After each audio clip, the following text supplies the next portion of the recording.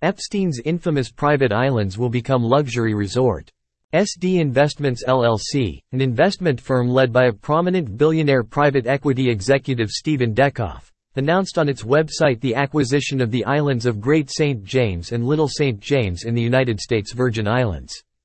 Two private Caribbean islands once belonged to a notorious American sex offender and financier Jeffrey Epstein, who allegedly used them to sexually abuse young women and traffic children for years. Epstein died in a Manhattan federal prison in 2019 while awaiting trial for sex trafficking.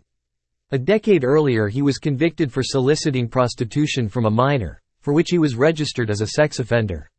According to the prosecution, among his victims were girls possibly as young as 11 years of age. Great St. James and Little St. James were on the market for over a year. They were sold for a combined total of $60 million, less than half of the original asking price of $125 million. The property boasts a mansion, several guest villas, a helipad, and numerous pools. The islands now have been purchased by a prominent entrepreneur and investor who is planning to develop them into a luxury resort. Stephen Dekoff, a resident of the U.S. Virgin Islands, is worth $3 billion. He is a co-founder of private equity firm Black Diamond Capital Management, which manages $9 billion in assets.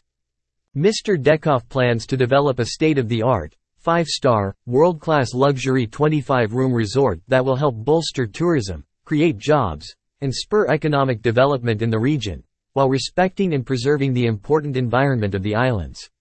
SD Investments announced in a statement. Apparently acknowledging the island's loathsome past, SD Investments' statement adds that a significant portion of the sale proceeds were to be paid to the government of the Virgin Islands under a previous settlement agreement between the government and Epstein's estate.